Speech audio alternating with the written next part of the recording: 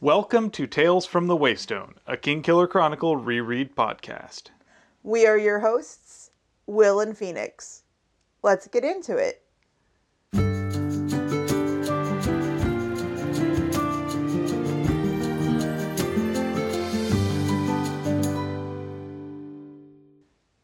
Welcome to Tales from the Waystone, episode 29, I Demand to Speak with Your Manager, where we will be looking at chapter 61 of The Name of the Wind through the lens of escalation. As chosen by our Twitter followers. Thanks, guys and gals and non-binary pals. Let's be real here. It's episode 29. You probably know the drill by now. But I'm gonna do it anyway. As a way of explanation for the podcast, each week we will be examining a section of the book, The Name of the Wind, through a chosen lens and figuring out what we can take from the text to apply it to our real lives. We will also take some time to explore models of practical wisdom from the text with an Aristotelian phronimos of the week. After that, we'll expand our understanding of our own world with an interesting fact. And finally, we will wrap things up with 7 words from the book and 7 words from our own lives. Now, before we begin, let's get some disclaimers out of the way. You're probably all familiar with these, again, episode 29 and all that. But, first of all, as always, we are in no way affiliated with Patrick Rothfuss or his publisher, Daw Books, though should such an arrangement become an option, we wouldn't be opposed. Second, our discussions are naturally going to assume that either A, you've already read the main books, The Name of the Wind and The Wise Man's Fear, as well as the other material in the continuity, or B, you're a weirdo who comes from an alternate dimension and perceives time in an atemporal fashion, and so there are no such thing as spoilers because you've read both the beginning, the middle, and the end at the same time, like you've eaten the weed of time from Norman Spinrad. Or you live in the world of Arrival. Yeah, that could be too. But hey, we're open to atemporal guests who have already heard our final episode as well. So, Could you tell us what happens at the end of the book series? they already have. Oh. Anyway.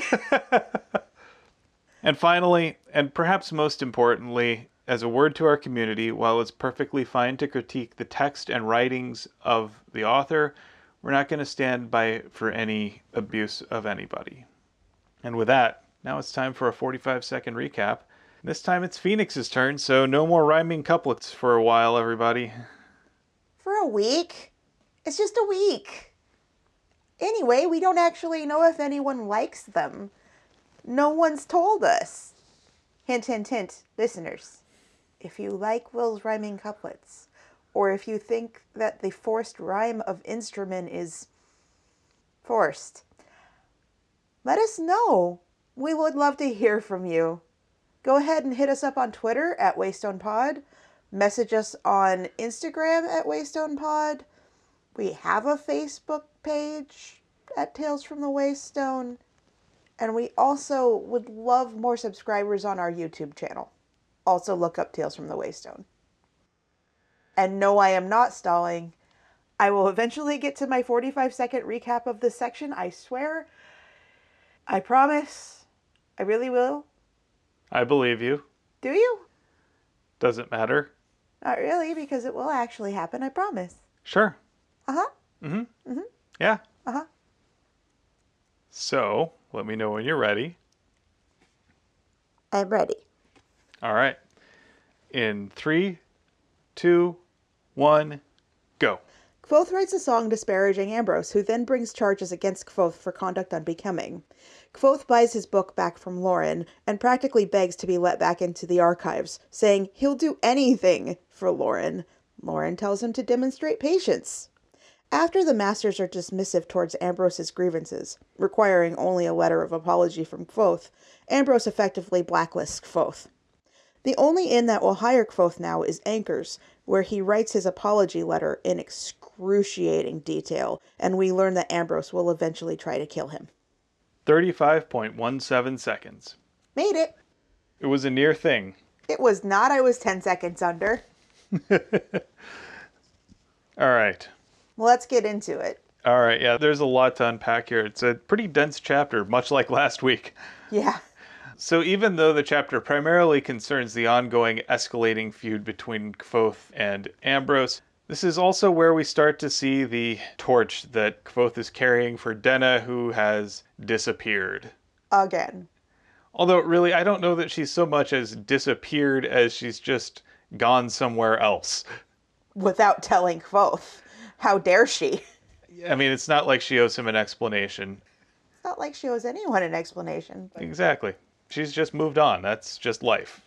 I think that the audience gets how we feel towards this relationship. I don't know that we have to hammer it in.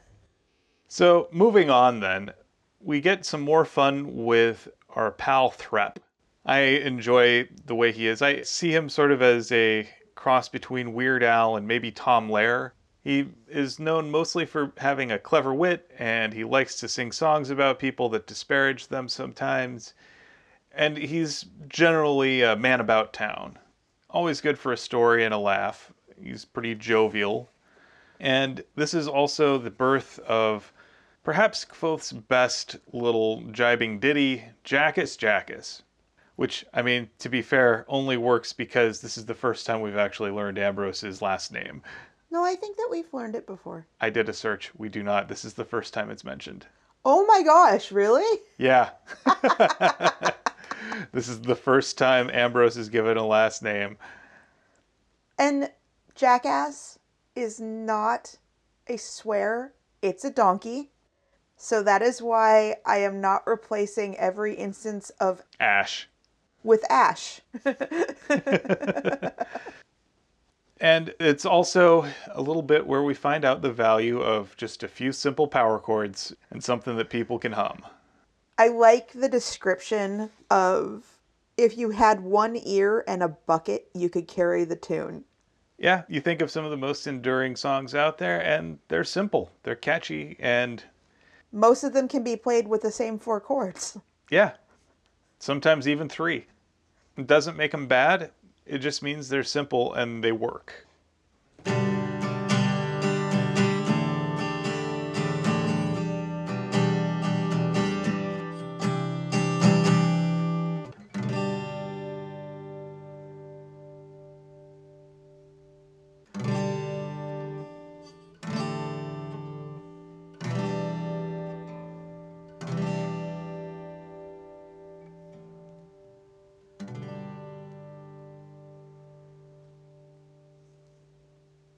Like that.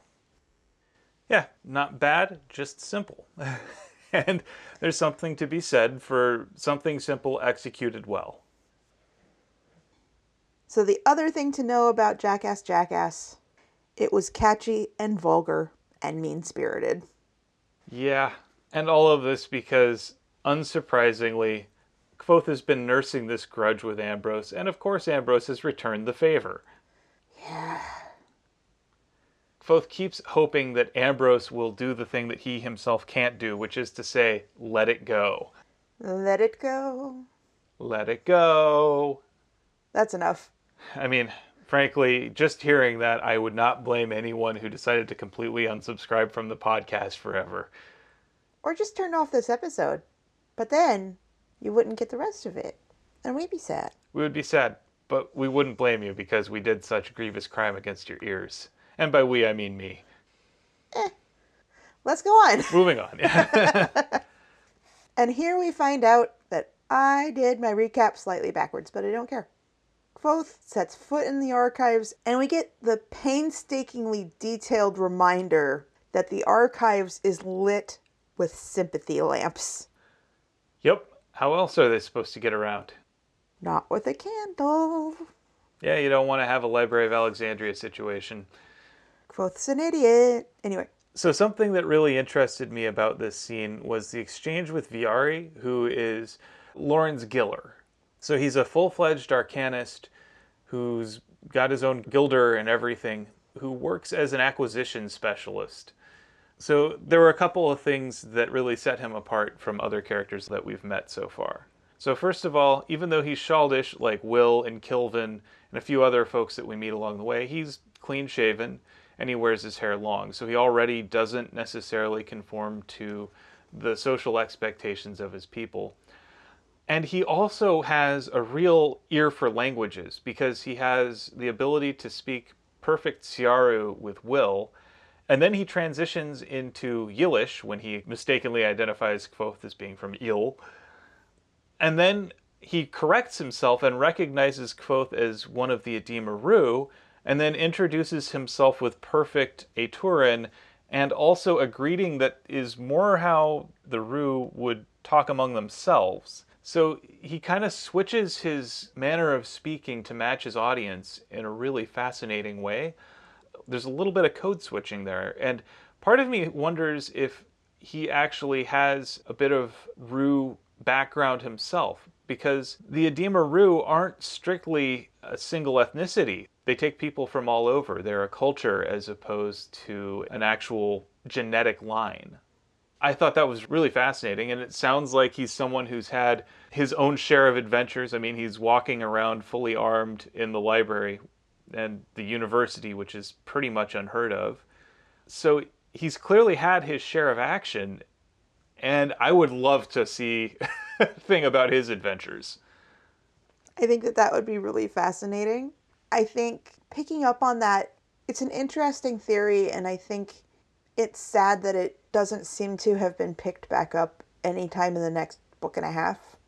The books are so chock full of so many things that I doubt all the loose threads and all the interesting things will be picked back up, but I know I, for one, find this much more fascinating than Kvothe's continuing relationship with Dinah. Same. It's certainly a lot less cringy. Yeah. Speaking of cringe, we then get the exchange with Lauren. Will sends Kvothe back to Lauren's office and says it's down at the end of the hall. There's a brass plate on his door. 4-plate door, 1-plate door. Maybe it means something. Here we get one of the instances in this chapter of somebody, in this case Will, softly humming the melody from Jackass Jackass. As I say, it's catchy. So when Kvothe gets into Lauren's office, we get this little exchange where it's very to the point, which is Lauren's style. We also, though, get another reminder of Lauren being like a Greystone. His voice was like a sheet of smooth gray slate. Also, I always take his good morning to be both a greeting and a goodbye. In a lot of the cases here, it is just goodbye. Yes. It's a very British thing, I think. Good morning. Go away. Exactly. So first, they have a little exchange where Lauren, not unkindly, returns the book, Rhetoric and Logic, which has been sort of a touchstone for Kvothe, reminding him of his family, and particularly Ben, which that's pretty important right there. And I love how Lauren is like, the care for another book is no extra obligation for me. He treats it very thoughtfully. And I mean, the description of Lauren's office immediately says that this would be the type of place I'd like hanging out, with not a single bare wall, everything just covered with books. Yeah, I have been thinking about this a lot. And I think that wherever we wind up, we need to make a place that has at least one wall with just a huge built-in bookcase and have an entire wall of books. A book nook. A book nook, yes. I agree. I have no objections whatsoever to this plan for our future home. But yeah, it's a place that seems pretty inviting to me. And I think this kind of speaks to how Lauren likes to live his life too. I can respect it.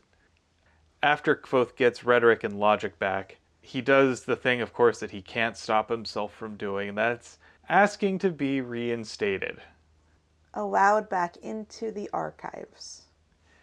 Yeah, I don't see that happening. And this also kind of speaks to how not to apologize. I think he started off okay. I think he just said, I want to apologize and say I'm sorry for the thing I did. And that's where it falls apart and it continues to fall apart? Yeah, it's all downhill from there. He says, I want to say I'm sorry, but he doesn't actually say he's sorry. He then tries to justify and excuse. I had just been whipped. I was high on drugs. Ambrose is a Forking. liar. Yeah, it ends up being kind of smarmy at that point. It's defensive. Let's not say smarmy. Smarmy, I think, is more intentional. I think that Kvothe is 15 years old, and I think that no one has addressed how to apologize like an adult. Well, Lauren is doing that for him right now. I do love that while Kvothe is like, I will do anything for you. Anything you ask. Anything. And then Lauren asks for the one thing that Kvothe is incapable of doing. Being patient. Yeah, it's like when I was a kid, oftentimes my dad would use the lure of, hey, after we're done with these errands, maybe we'll go get ice cream, if you're patient. And every time it's like, oh, hey, can we go get ice cream now? Can we go get ice cream now? How about now? I've been patient. I waited, see, can we get ice cream? And every time it just dragged it out longer and longer. And oftentimes there would be no ice cream at the end of that because you asked too much about it. And You weren't patient. exactly. And that's kind of, I think, how Lauren is about this. It's really awesome that your dad actually fulfilled that, though. He actually didn't take you for ice cream if you weren't patient, which is not something that normally happens. Normally the kid wins. My dad isn't most people. I love him. And he always said, we might. He never said we would. I admire his resolve. But it was just sort of how every time you would ask about it, it just reset the clock. Which is actually my theory about how long it's taking to get Doors of Stone. Every time one of us asks, when will it be ready? It just extends it by a day. Just resets the clock. It's probably been ready for a long time. I'm gonna guess 6 years. And every day it's just been pushed out one more day as some jerk says, when will we have Doors of Stone? And then, next thing you know, we're where we are now. All our fault. Moving on. I think Lauren's little admonition here is as much to us as readers as it is to Kvothe as a character. I do want to point out, though, Lauren is not an emotionless monolith. His voice gets tinged with a little bit of emotion over the thought of his books burning. Again, with the wonderfully poetic language, you were caught with live fire among my books, he said, emotion touching the edges of his voice, like a hint of red sunset against the slate gray clouds. Yeah, it's got a little bit of a synesthetic element to it. I really like that too. It paints a wonderful picture. And so then Kvothe finds himself back on the horns, which seems to be a daily process for him. Maybe monthly. At least once a term. It seems like. I don't think the masters like frequent flyers. I don't know. Arwyl and Elladan and Elxadal and Kilvin don't seem to mind him.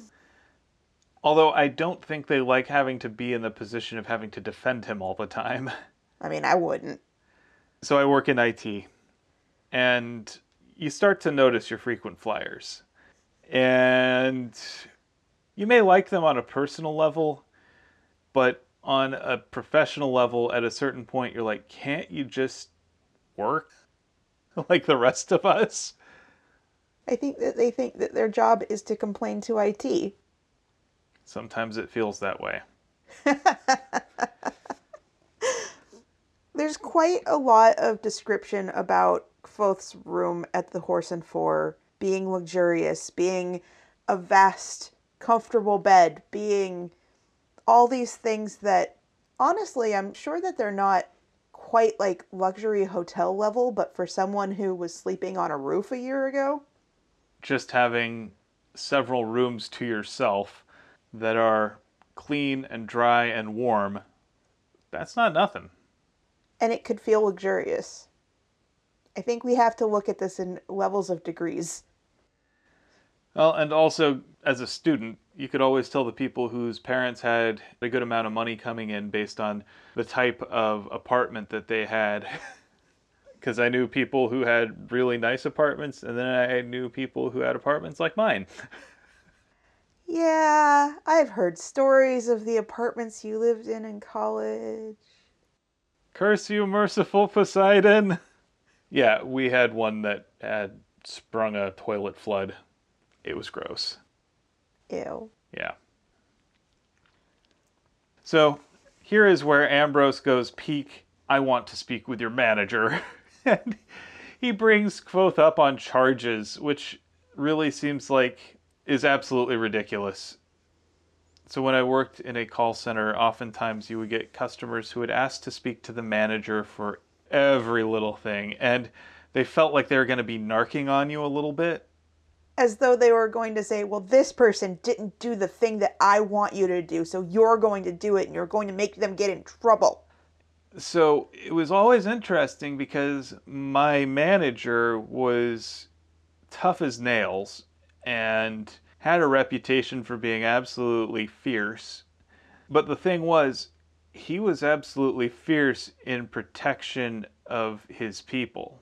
And so once you were good with him, it was always a question of who is he going to believe? Is he going to believe his person that he's worked with, who he's trained, who he's guided and nurtured? Or is he going to believe some rando who's yelling on the phone?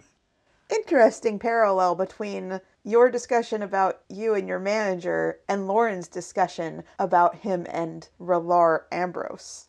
There's a little of that. And it was always a really amusing thing where someone would say, I want to speak with your manager. And I would flatly tell them, frankly, you really don't. I was offering you a credit which you didn't think was enough, and I'm doing that because I'm rated on customer satisfaction. My manager is not. That is not one of his key performance indicators at all. And he will look at you and say, you turned down a thing that my representative offered you as a courtesy, and then you demanded to speak with me. Now, my representative is supposed to make you feel happy, and he did everything he could for that, and you turned it down and instead spoke to me, so I'm not giving you anything, and in fact, I'm going to invite you to choose another provider. It was quite the sight to behold, and I absolutely loved watching that reversal play out. But the fact is that sometimes it's not worth it to escalate, because once it's been escalated, it's really hard to de-escalate. And it is notable, both of us have worked in call centers, and the term for moving up to a manager, and in my case, I worked for a bank, and we had the normal customer service reps, and then we had other customer service reps that weren't actually managers, but they were referred to anytime that a customer was like, I want to speak to your manager. That department was called escalation. Yep. And it's not because of us in the call center.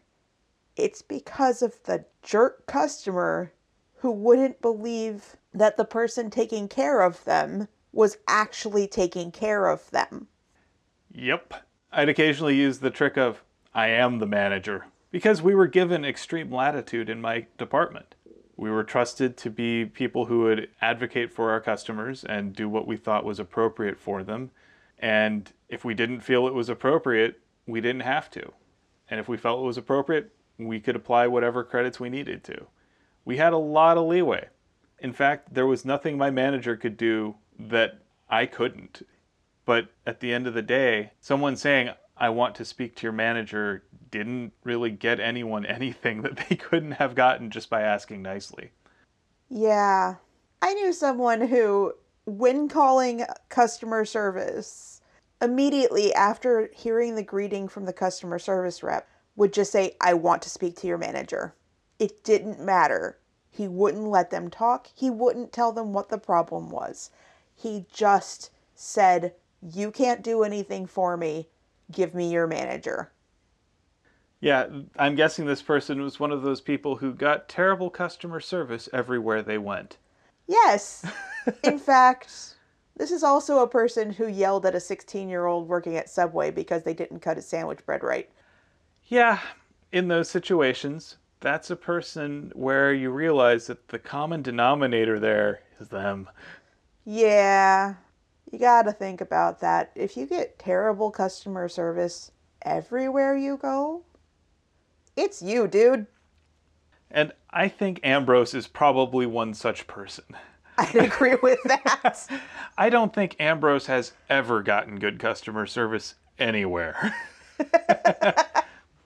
There's something to be said for working those frontline positions. It really teaches you the value of treating people respectfully and decently. What sucks is that that particular person also had worked in customer service. Yeah, some people who work in customer service really stop appreciating what it means. So it's not a sufficient thing, but it is, I think, a necessary thing. Not everyone who goes to school learns the lessons they're supposed to, so.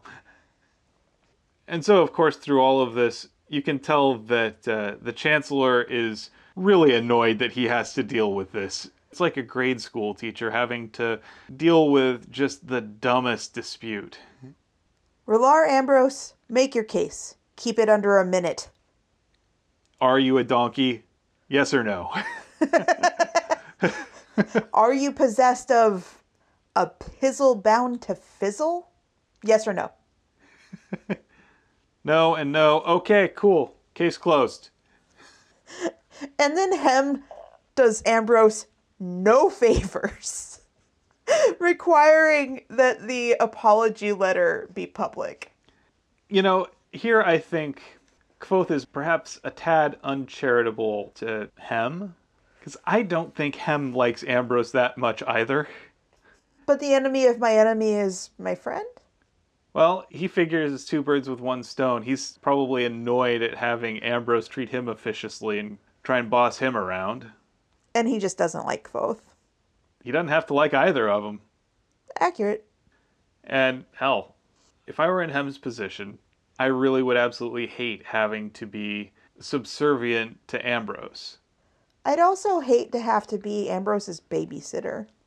Yeah, I mean, this is one where you just want to say, good God, just grow up and fortify. Just deal with it.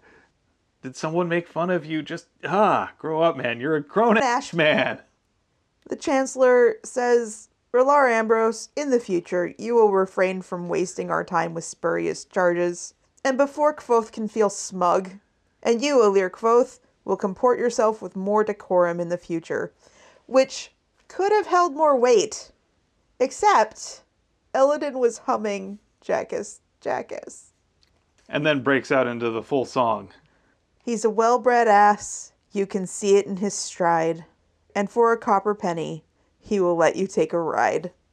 It's a donkey, guys. We don't need to replace the word. Get your head out of the gutter. So then Kvothe heads back to the Horse and Four, which is his big, luxurious suite, which again may just be relative, and there's nothing wrong with that, is what I'll also say. And he soon finds out that maybe he's picked a fight he shouldn't have. Because he has 2 days of relaxation before the owner gets bought out and replaced by someone who pretty unceremoniously throws him out on his behind. And then every single inn on this side of the river says, no, I do not want you playing in my inn, or just ignores him. He finally comes back to Anchor's, his last shot, and Anchor gives him a different bit of treatment here. Anchor's is a much more modest inn compared to everywhere else he's been, and it serves primarily working clientele. These are just regular folk. They don't have much in the way of status or money, but the kitchen's decent, and the hearth's warm, and he's got a spare room. And he also happens to own the place outright. He doesn't have any obligation to listen to Ambrose. Fact is, If someone were to threaten him with no noble clientele, he's like, well, don't threaten me with a good time. He's a dive bar, not even necessarily a fashionable dive bar. Fair enough. One little thing about that spare room. It was a storage closet. That's what it was. We find that out in the Wise Man's Fear after he comes back from Ventus and asks for his room back. At the same time, though, it had enough room for a small bed and a desk and a chair, which is really what Kvothe needs, plus it's private. I mean, I've been plenty happy with small dorm rooms before, so... There's a part here where Kvothe says that things were put into sharp perspective for him when he realized that Ambrose had to have been the one to purchase the Horse and Four. Not just to kick the manager out, but outright bought the building and the land and replaced the person running it. And Kvothe, who acknowledges that to him, everyone is rich because he is so destitute. He finally realizes how many orders of magnitude higher Ambrose is than, like, Sim. Or Will, for that matter, who's the child of wealthy merchants. Ambrose's wealth and power is orders of magnitude beyond most people just in town. And he's able to outright, just on a whim, drop the kind of money to buy out an entire establishment. That's not walking around money. No. But he's able to do it in just a matter of days. This is where perhaps a wiser hero might say, maybe this is a fight that's not worth picking, but not our Kvothe. No. And so, of course, he proceeds to then not only write essentially a backhanded apology, but then also proceeds to write down all the lyrics and notation for the song, plus some additional verses, and then have them plastered all over town, so everyone can see them. And not only plastered all over town, he got Sim to make a alchemical adhesive that dries as hard as steel and would require a hammer and a chisel to take these things off of those surfaces. Which makes me wonder if he put them up on private property at all, and if they're stuck with that letter on their building. There go the property values. Yeah. You're gonna have to just paint over that Shirt. And, of course, we get the ominous warning that this is probably why Ambrose decided to kill him. Yeah. I think with that, we can move on. I think we're ready for our Phronimos. This week it's my turn to find our Aristotelian model of practical wisdom. And so here, my choice was Anchor. That seems like the logical choice and would have been mine as well. So one thing I've noticed about the series as a whole is Kvothe is drawn to innkeepers. And I think that between the innkeeper in Tarbean and Anchor, we've seen that this is sort of a fantasy career for him. Sort of in that, I think it'd be cool to own a bookstore kind of way. These are people who have shown him kindness and people who have shown hospitality and generosity to him when they maybe wouldn't have owed it to him and have done so kindly. And I think that may also play a role in why he chose Innkeeper for his alter ego coat. This is someone who is respectful and kind and courteous and treats people with decency and generosity. I think he could do a lot worse. And Anchor here is also someone who is truly working class. He owns his building outright, but he's not super wealthy. He's clearly putting all of his resources into actually running this in an establishment, and he does so with an eye towards making something that's affordable to people who have to work for a living. He runs an honest establishment, and he also appreciates a good bit of music, and he recognizes the opportunity for a good deal here. He knows Kvothe needs something that he has, which is to say, a place to stay and warm food. And he will gladly give those to Kvothe in exchange for playing a few nights a week. Which is a pretty good deal for Kvothe too. He would have wanted to play anyway. If he weren't blacklisted, He could have probably found someplace a little more finely appointed. But the room he has at Anchors is clean, it's dry, and it's safe. And this is someone who doesn't really care much about impressing nobility. He's willing to tweak the nobility, in fact. I think that there's a lot to take from Anchor. He's humble, and he's not going to look too respectfully on someone just by virtue of their title. He looks on people based on how they treat others, and if they're treating others kindly, he's happy to return the favor. So I think that's a pretty good pick. I would agree with you. I think also being sure of yourself and not worried about what others think of you is admirable in the right circumstances. I think what it boils down to is if you're doing what you know is right, you don't need to worry about what other people think of you. I like that. Well, now it is my turn to share an interesting fact. That's right, and if you don't, it'll be raspberries for you. Better interest me. I better. Raspberries are gross. I love them. Well, you can have your own damn raspberries. Nothing's stopping you. Harumph. Harumph. Just don't want them anywhere near me. Foot. Foot. All right. So, for interesting facts today, I'm going to do things a little bit differently. So, the day that we're recording this is Father's Day. And I lost my dad when I was really young. A few years ago, we saw the movie Inside Out in theaters, when that was a thing. And we saw it on or around Father's Day. And Facebook has reminded me that my reaction to that movie was that I wished that it had come out when I was a kid, because I feel like it would have helped me process some of my emotions. For those that don't know, Inside Out is a Pixar movie about 11-year-old's emotions, and it takes place almost entirely in her head. So anyway, today's interesting facts, yes, facts, are about the movie Inside Out. So number 1, the appearance of each emotion, joy, sadness, disgust, fear, and anger, is based on a different shape.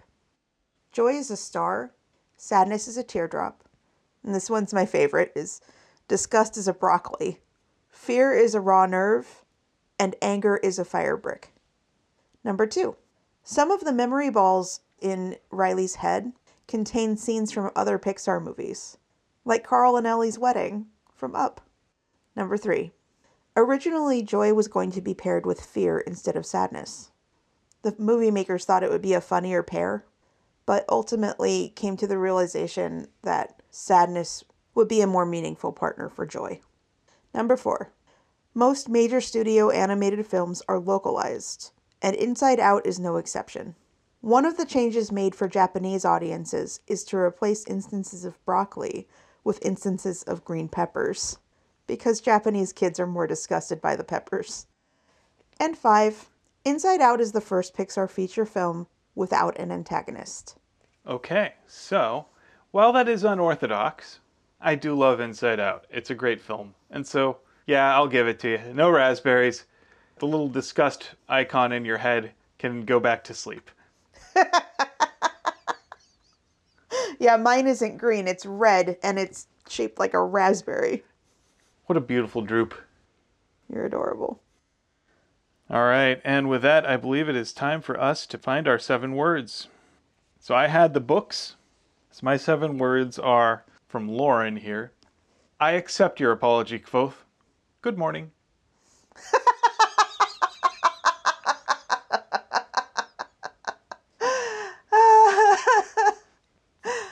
Oh, I think that's really good. I love how he's like, apology accepted, go away. I think that you gave that a little too much inflection if you're going to be saying that was Lauren who said that. I accept your apology, Kvothe. Good morning. I just get the impression that he's just like, good day. I said good day. I just was tickled by that. So how about you? What are your 7 words from life? This week, my 7 words from life are enthusiastic readers, make a good book great. Where'd you find that one? Just sprang out of my head after hearing you say something very similar. I don't remember exactly what you said, but I remember reworking it a few times to make sure it was 7 words.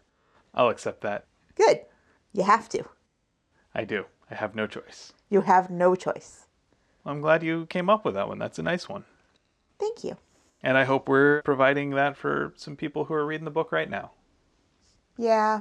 The best thing that you could do for us is to share our podcast with your friends, especially if you would recommend the book, because obviously you like it enough to listen to us talk about it. We'd be delighted to be a companion piece for your friends. We hope that we are a good companion piece for you. Absolutely. And with that, I'd like to thank you for potting with me. Thank you for potting with me. Join us next week on Tales from the Waystone as we discuss chapters 62 and 63 of The Name of the Wind through the lens of advances. We would like to extend a huge thank you to our friend Shawnee Jang for our theme music. And many thanks to Patrick Rothfuss for creating a world that we've enjoyed exploring. Audio production, editing, and social media coordination, courtesy of me, Phoenix McCullough. And writing and project management, courtesy of me, Will McCullough.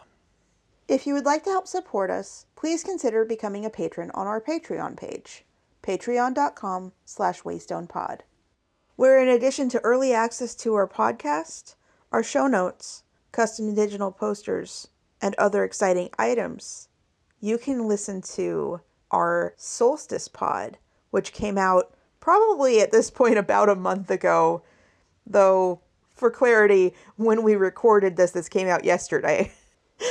And our Solstice Pod is about a wonderful book that is not for children, although it is a picture book. And it was written by Patrick Rothfuss and illustrated by Nate Taylor. And it is called The Adventures of the Princess and Mr. Whiffle, The Dark of Deep Below. We would hope that you come along and join our fun little romp through a very twisted and imaginative little picture book. And even if you don't, I'd still highly recommend that you go out and buy that book. And the first book in the series, which is The Adventures of the Princess and Mr. Whiffle, The Thing Beneath the Bed. Which incidentally, we did our first Solstice Pod, which can be found on our Patreon page, on that book. I think if you sign up now, you'll get access to both of those. And with that, here's to one more day above the roses. To one more day above the roses.